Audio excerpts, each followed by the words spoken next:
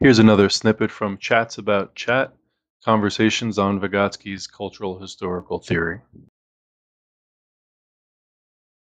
So, for example, one of the questions is, to what extent am I responsible for other people? Uh, Right now, the juniors are working on what does it take to be resilient? The mm, seniors are working on um, to what extent and in what ways has media influenced our lives?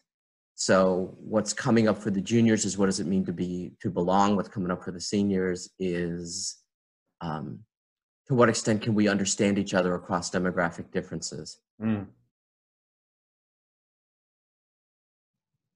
So we think it's an important question for them to think about, and that there's a lot of work that's been done across this, because remember, we want to prepare them for the rigors of college reading and writing. So you could read Base Bernstein or some excerpt, you see what I'm saying, to get them in a context where doing that reading is going to be rewarded because we get a chance to participate in a question that's worth thinking about.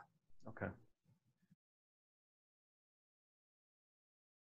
Those are questions that our family has been asking for a long time. I know it's got the capacity to sustain conversation because we've done it.